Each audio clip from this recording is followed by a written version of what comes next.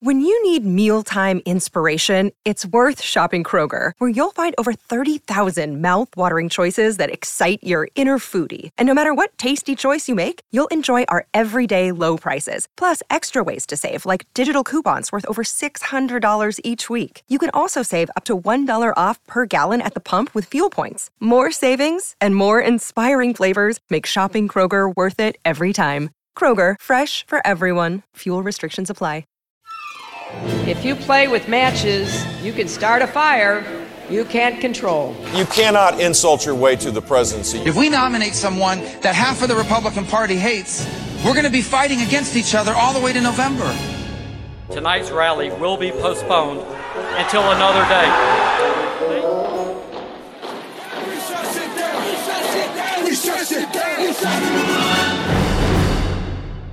Hello, and welcome to Trumpcast. I'm Jacob Weisberg. Today on the show, we'll be talking to longtime political analyst Jeff Greenfield. But first, after his killer Tuesday night, here's the Donald to read us more of his latest tweets. Please explain to the dummies at the @WSJ editorial board that I love to debate and have won, according to Drudge, etc., all 11 of them. @WSJ is bad at math. The good news is nobody cares what they say in their editorials anymore, especially me.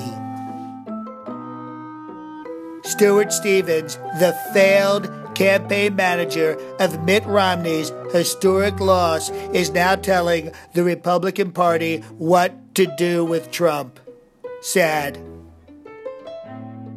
In the last 2 weeks, I had 35 million of negative ads against me in Florida, and I won in a massive landslide. The establishment should save their money.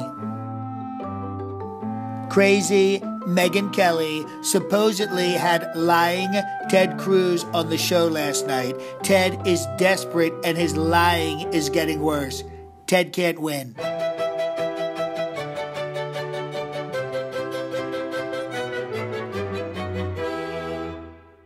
Trump needs 50+% in every state to avoid a convention fight, says NBC's Chuck Todd.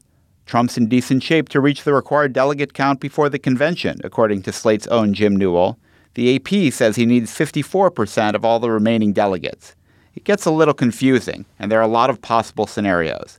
To help us sort through them, longtime political analyst Jeff Greenfield joins us on Trumpcast. Hey there, Jeff. How you doing?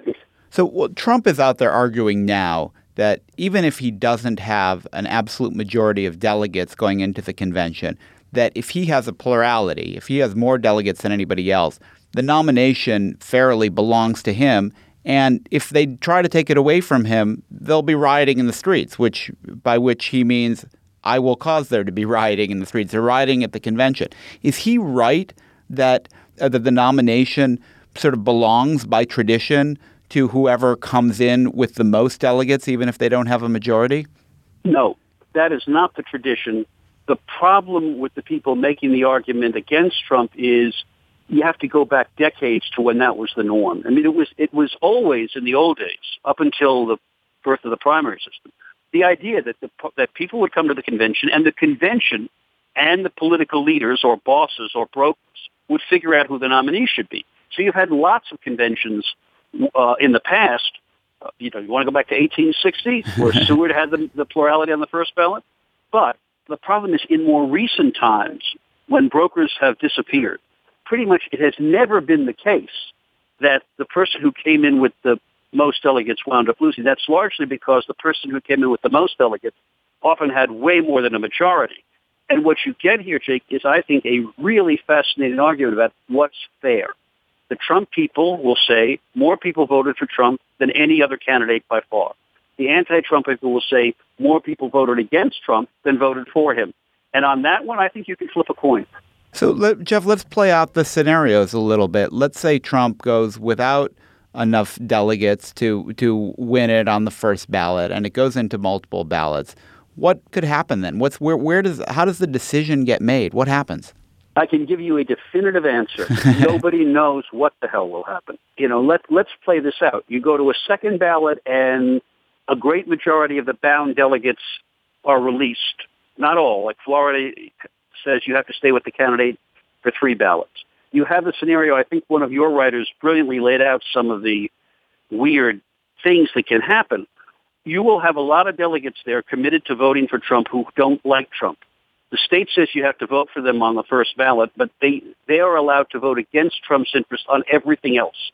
And so if state parties, many of whose officials have no use for Trump, have picked those delegates, they will desert Trump every minute they can on credentials or rules or whatever fights there are. Once you get into a second and third ballot, I'm now going to use a phrase you've never heard before. You are in uncharted waters, or whatever the correct oceanographic term is.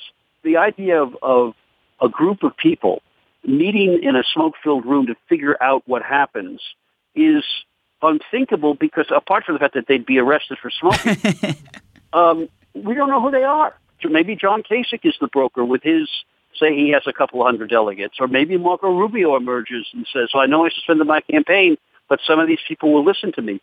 There is simply no way of knowing. The rules of the game that were in place up until 40 years ago have been destroyed. I don't know what state chair knows how to make a parliamentary point of order. I think we're going to have to recruit journalists from old age homes.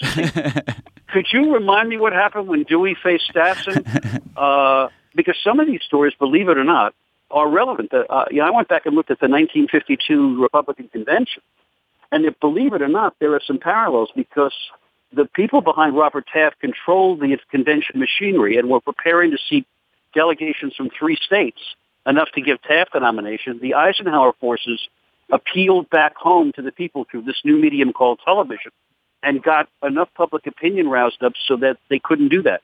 And that's why Eisenhower won the nomination. His delegations in 3 states were seated, and he went on to win the nomination. If that's what happened in the age of television, and the anti-Trump forces decide to play with the rules to deny Trump the nomination, and he's, let's say, got 45% of the delegates, what do you think the reaction on social media might be? Well, as Trump says, there could be a riot. You know what I think is more likely? There could be a virtual riot, if you know what I mean. Yeah. But, Jeff, I think you said if the party decides to change the rules. But aren't the rules at these conventions pretty fungible? I mean, they revisit the rules every 4 years, and they change them in various ways, and they're allowed to do that. Oh, absolutely. If you're talking about the formal written rules, every convention has to adopt them. And there's a rules committee, and then they can go to the floor of the convention. The one everybody's talking about is what is already now the iconic or infamous Rule 40, which says you have to have a majority of delegates in 8 states or territories to even get your name put in nomination. So it's not inconceivable that by the time you got to the convention, only Donald Trump would have a majority in 8 states. If that were true and the anti-Trump people were in charge of the machinery, they try to effect a change in that rule, and then it would go to the floor. What I'm getting at here, Jake, is if you and I were talking this way 60 years ago, well, I wouldn't be on a smartphone and you wouldn't have a podcast. But if we were having this conversation, it would make no sense because the idea of candidates coming to a convention without a majority and losing, the party brokers changing and affecting the rules, moving votes aside in the second and third and fourth ballot, that was the way it was done. Right. Nobody would be shocked. But it's because it's been so long since anything like that has happened, because the primary voters have picked every candidate since 1968, when Humphrey won without ever entering a primary. It seems like you're talking about another planet. But if the party can make whatever rules it wants constrained only by some sense of fairness or what the reaction will be, why not? I mean, imagine a scenario in which there are some big scandals about Donald Trump between now and the nomination. Could the party... which seems more likely than not, right? Well, I'm thinking that, let's not be partisan. What about a criminal referral on Hillary Clinton? I don't think it's likely, but that, the same situation applies there. If something happens between now and the convention in either party that requires the party not to go with the logical or likely nominee, sure, they can change the rules, and they likely would. And could they change the rules to say, the rule that says you're bound on the first ballot? Could you add, say, a conscience clause to say you're bound unless you feel really strongly that there's a moral reason why you can't vote for that person? Now, I'm glad you asked that, because you might remember a couple of decades ago, I did a novel about the Electoral College going bluey. Or you may not remember. And the point there is every state has different rules about what its electors can do. Some are allegedly bound. Some are bound by conscience. It's not clear what would happen if an elector was faithless. Now, the thing you're talking about is the following conundrum. These delegates are bound or unbound by state law. Now, the question is, suppose the convention did what Kennedy wanted the Democrats to do and unbind every delegate. Whatever the state law says, you can do whatever you want. Vote your conscience on the first ballot. Right. All right. Now, you tell me, so I'm a delegate from Florida. I really don't like Trump, but I'm bound to vote for him by state law. So if I don't vote for him, I come back, and as I get off the plane in Tallahassee, the marshals, the cops are there to arrest me for breaking state law. And quite independent of legality, to whom do I owe the obligation? I signed on as a delegate under a state law that, in many cases, is I'm supposed to vote for the guy. So you're almost talking like one of those Superman versus Captain Marvel fights. I'm dating myself. Does the convention decide what the delegates can do? Remember, particularly with the Republicans, they are a federalist party. They deeply believe in states' rights, right? So now that the national convention is going to tell a delegate to break state law, that's what you're going to be faced if that happens. And I, when they tried this with the Democratic Party, the Carter forces, who had the majority, adopted, I know it sounds like a thing out of 50 Shades of Grey. It's called the bind and yank rule, which said that if any delegate does not vote the way he or she was supposed to, the state chair or the Carter campaign is allowed to pull that delegate out and supply an alternate who will vote the way they're supposed to. What would this fight actually look like? I mean, is it going to, on the convention floor, can you imagine it turning into a hockey game where everyone throws off their gloves and helmets and starts throwing punches? Or are these lawyers throwing briefs at each other? I think it's a little bit of both.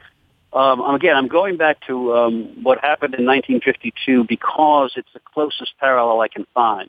You had lawyers presenting to the Rules Committee and then at the convention very detailed arguments about why their delegation should be seated. One of the lawyers, by the way, was John Minor Wisdom, who became a great federal judge in the South, played a crucial role in the civil rights movement. And that is his real name, by the way. It is indeed.